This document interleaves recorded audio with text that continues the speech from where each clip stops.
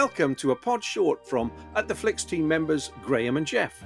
Now, this is an unusual show for us because we're going to be positive this episode. Now, you know me, listeners, I'm always positive. It's Graham, the one that's usually down, unless the Mel is mentioned. So, what state are you in, Graham, up or down?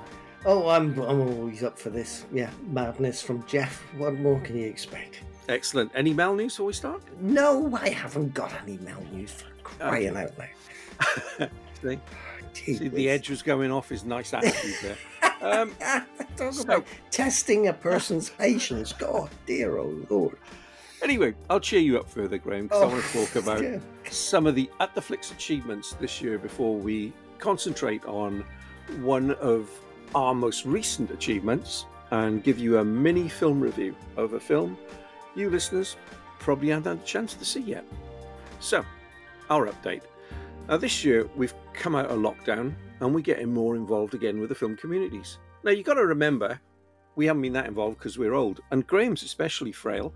So we were indoors for most of lockdown. Thank you, Jeff. I'm there to help. So first up. Let me just pull my Zimmer frame closer to the mic. Okay. Right. I wonder what that scratching noise was. Dear me. Is it all sorted now? Yes, thank you. Yeah, I'm back on the commode. Excellent. Don't go near any magnets. So first up, let's talk about our involvement in this year's Stroud Film Festival, where we were actively involved in a film screening. It was a film called Chasing Mandela's Rainbow. If you don't know about that documentary, check out our show 98 on the subject, where we had an extensive chat with film director Gary Janks. If you don't know it, Chasing Mandela's Rainbow is about the school system in South Africa, and I thought it was a very powerful piece, well worthy of the Stroud Film Festival. What are your thoughts on the film, Graham? Shocking. Absolutely shocking. I was completely bowled over by it. I thought it was a really necessary documentary film. Mandela made this great promise that everybody in South Africa was going to receive a really good education as a vision, as a moonshot. And the actual reality of what's happening in South Africa is just, very disturbing. It's not just like horror. You get to follow three real children, I suppose, that when the film was made, they were children. And see how their education system works for each one of them. And it's fascinating. Especially for one who's now, because of his sports achievements, has got his own Wikipedia page. Yep.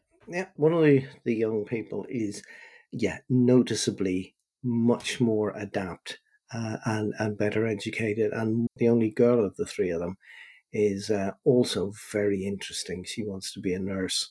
And then there's the oddball in the group. And if you see the film, you understand what I mean by that. Yeah, no, it's a good balance on the children. It cuts back and forth. Gary, before he became a filmmaker, was an English teacher, so he has, shall we say, a focus on that in the lessons, which I think pays off. And to be honest, I didn't realize until Gary was talking about it that a lot of the Shakespeare quotes that they use in the film also reference to modern day South Africa. So, very clever. Now, as I said, we worked to get that film screened, and we also obtained from Gary, who unfortunately couldn't make the event himself, a special video clip, which was played after the film, where Gary answered questions that I'd sent him and updated the audience on what's happened to the principal characters since. And this film played to a packed audience and got good reviews from the audience in the festival.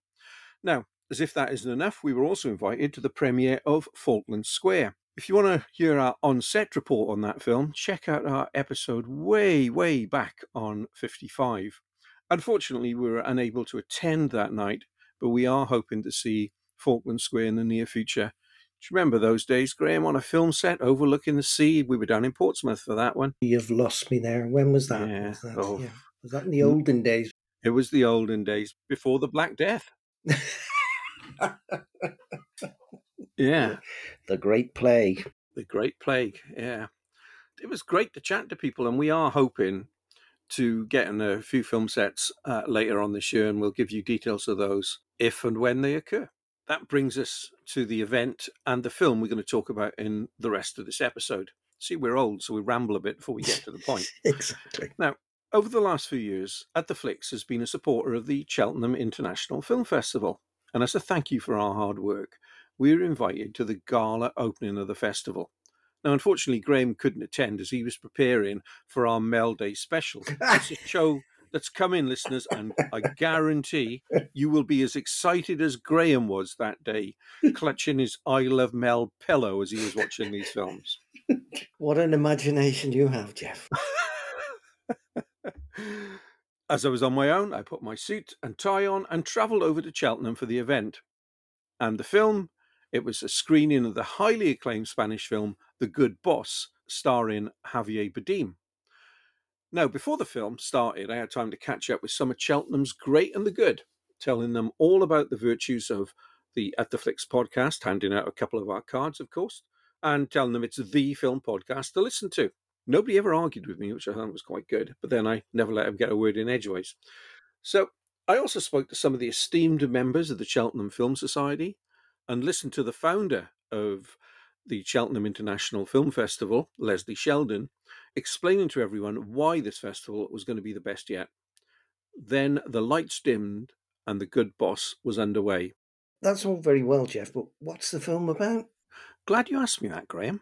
And I shall avoid spoilers, which I normally don't, in my description and my thoughts on the film. So, the film itself, it's Spanish, so I watched it with subtitles, which is a major step forward for me. Basculas Blanco is the good boss of the title, and he's played, as I said, by Javier Bardem. He's the second generation owner of a family company which produces industrial scales. He portrays himself as a genial boss, wanting to treat all his workers as family. As the film opens, he is addressing all his workers as they prepare to receive, at some point in the next week, a visit from a local committee which could give the company a new award and a healthy grant to go along with it. Except, under the surface, it's not all that good in this workplace.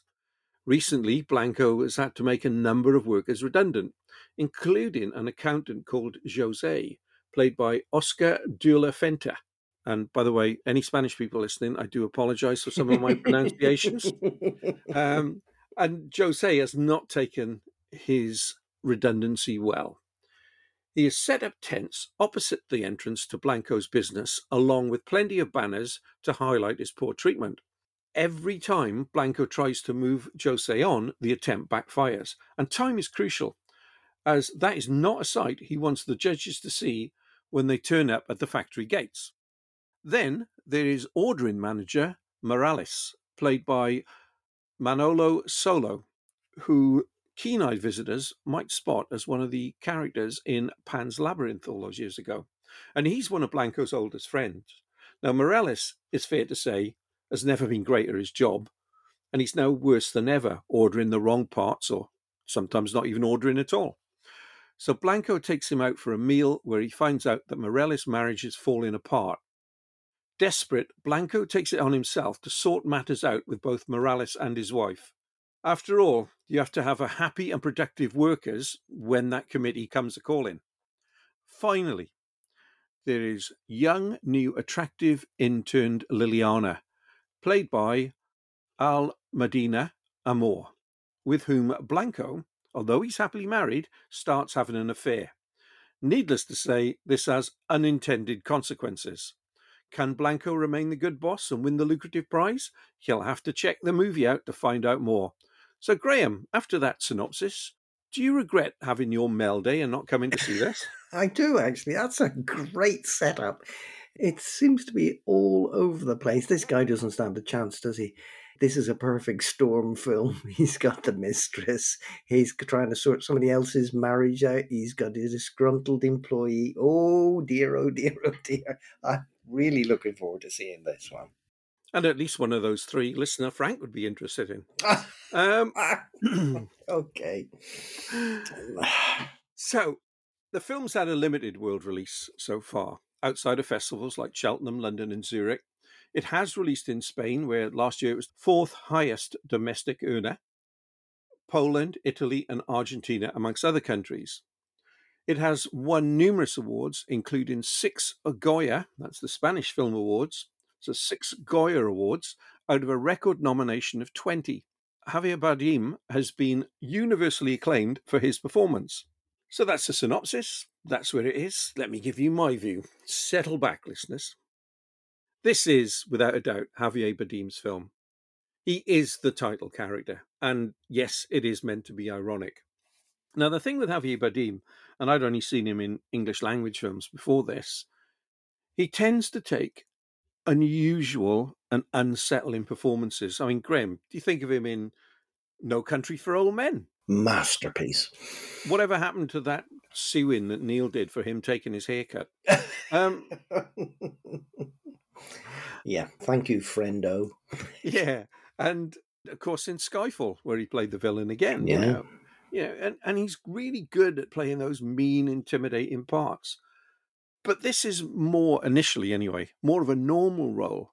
He is that good boss, and he wants his company, which makes scales, and again, there's so many comments you can make about the balance of work and life, to win that top award and to get that money, and for him, more importantly, the recognition. But Bardem, and I'd never noticed this before, actually, to watching this film. He's a big chap, I mean, he's almost like overpowering, like a bear almost at times, when he's fun and he's genial. And as this film goes on and you see the facade breaking down and you see sort of what he's really like underneath, I think it's just tremendous performance. And he is human, Yeah. I mean, it's all the character flaws are there. Towards the end, you may not like him so much, but certainly in the first half of the film, you think, yeah, this guy's really trying. For him alone, I would say it's well worth watching. Again, the other part of it is this guy didn't earn this company, he inherited it. So he's in the position that he has this hail fellow well met attitude, but he's just out for himself, as clearly as a wandering eye, and is just doesn't know what to do when the chips are down. And one thing I liked about this, actually, that they constantly keep doing in the film, they keep having cutaway shots to a trophy wall, and the spotlight just shows a blank space. So it highlights the key ones and this blank space. And as the film goes on, you realize that's the spot he's marked for the trophy that he's going to win if he wins the local competition to be recognized as a top business. He's got delusions of grandeur. And of course, yeah, the other thing with this is you can't help but think, okay, he's talking about a company, but it could be a country. And Yes. who would I naturally assume would be as thick and as spineless as this guy in charge? And yeah, and oddly, I don't know why, but Boris Johnson sprung to mind. Was it the mistress that gave it away in the end? Yeah, he would have sex with anything that moves. And on the face of it, both of them have charisma and they like to be liked. But underneath, it is all just an act. That aspect of it, I really liked. And as it goes on, and you start to see that, some of this stuff, like getting involved in the marriage, is almost a bit of Benny Hill with the comedy on this. And then, of course, he's with the young girl as well. And you're thinking, yeah, this is fairly repulsive, fairly, disgraceful character. And it goes on. And the film in the second half, everything I've spoken about is in the first half. But in the second half, it goes into something that happens that is really dark. The confrontation with the guy outside who won't move, who is, the Jose, the redundant worker, just escalates and escalates. And both of them become as bad as one another on this. And then something happens, something disgusting happens. And Blanco then goes out for revenge for that. It becomes almost murderous. I mean, it's very, very violent what happens next. And I'm thinking, actually, for the first time in the film, I'm with you. Oh, yeah, no. I think that's right. I think this level of violence for what just happened to you is absolutely right. And damn the consequences of it. Go for it, Blanco. So maybe that means at heart I'm a conservative. I don't know. But, I might be closer to Johnson than I thought. Perish that thought, eh? So now you need to go and do some deep soul searching, Jeff. yeah. But yeah, there is that moment. And when you see it, you'll know the moment. And it is so disgusting. You think, nah, sod it. They deserve what's coming now. But while I admire this film, and I hope from the tone of what I'm saying that comes across, I think it's really, really, really good. I thought the bringing together of all the strands in the first half could have been tightened. We're put through many uncomfortable situations with Blanco, like when he's out for the meal, when he's confronting Marcellus' wife and trying to get her to sort the marriage out. And he learns some things about Morales that we didn't know as well to start off with. But he still keeps on because he wants a happy workforce and he wants the award. That just keeps layering and layering until the screw is tightened to such a point that it has to all unwind on him. So some of it plays like a Benny Hill sketch, which I could have done without. But, I'm always willing to say it is a necessity for the fact that the second half of the film, it just goes wild. And I've said that this character reminds me of Johnson, and he does in another way as well. It's about positions of power, which is another sub theme that runs through the film. Liliana, it turns out, I said there's Yeah. something happens. She has a power over him that at first he doesn't realize, and he thinks he can control. It's just another woman in his life. I can use her and then get her to move on.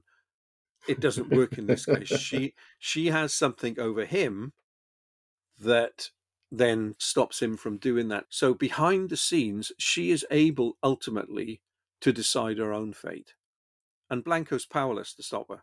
He has to go along with what she says. So you've got that on the one hand. So it's people who have the right connections or know information about you control a situation more than, say, the ordinary worker. And there are ordinary workers in this who suffer greatly. And they are just pawns to Blanco's false genial attitude. And that brings me to the final scene of the film, which I will say without spoiling. And it's a shot that's held for an almost uncomfortable length of time. You've got Blanco in the foreground, you've got a worker behind him with a power tool, and they're looking at something. They're about to do something, or they're looking to see if something fits in the right place. The power tool, by the way, is not there for anything sinister. This is not a horror movie. He's just holding it for a piece of work. And as the shot's being held, Blanco starts to get a moment of worry that this worker may know some deep-seated truth about him and his evil deeds might be found out. And of course, there's a guy still standing behind you with a power tool. So there's this little flicker of concern. And as for the worker, he's done Blanco's bidding all the way through the film. And you see in his eyes just that initial flicker that things may not have been as they were told to him. Now, I'm not going to say any more and to what happens, but it's such a perfect last shot for a film. And I think, as anything, looking at the worker boss relationship, I think it's a tremendous play. But the circumstances of how that scene came about are really clever, and I think it's just a wonderful ending. And I haven't mentioned it yet, but I will mention it now. Zeltia Montes' score is absolutely terrific, and we will play a small part of that as we play out of this show. All in all, I'm glad I went. I really enjoyed the film. I was engrossed by it. Javier Bardem, almost his best performance. I think it takes a lot to top No Country for Old Men for me. But it's a great film, and I think if you want to look at the way the world is, particularly this country at the moment, this is the film for you. So, Graham, would you go see it? Absolutely. Absolutely. No shadow of a doubt. This is on my foreign film list. I do, strangely, I've watched quite a few foreign sort of comedy, strangely twisted films recently and really enjoyed them. And the Spanish film, it sounds intriguing, and I don't have any problems reading subtitles, so I should be okay. And I think I mentioned this on one of our shows, How to Be a Good Wife with Juliette Binoche, which had me in fits. It's a really dark story, but it's very, very funny. Is that a film or a manual? Yes, it's actually based on a true thing that the middle class French people used to send their daughters to learn how to be good wives and learn how to cook and so and do all sorts of things. Yeah, it's really, really fun. Really fun film. Great, great jokes in it. I think a Christmas present for my wife is coming up, not the film, the manual. Um, Okay, and we'll be attending your funeral in January then, will we? What's the future release plans for this movie and when can I see it? Good question, Graham. It's releasing in Ireland and Germany in July 2022. Other than that, at the moment, unfortunately, it's unknown. There's no plans, as far as I'm aware, to release this on any streaming platform in the near future. I'm hoping that Netflix might pick it up, but nothing at the moment. What we will do to whet everybody's appetite, as if this show hasn't done it enough, we'll put a link to the trailer in the show notes so you can see what you're missing. And when it does come to streaming, as I'm sure it will, we will definitely let you know. Great, thanks for that, Jeff. So, what else have we got planned? Wow, we've got some high profile interviews to bring you and a number of specials. We're already at work on our Christmas and Halloween features, plus all the shows and commentators you love will be back for new episodes over the coming months. It's at the Flicks. We still have many stories to tell you. And see you at the flicks. Here's then.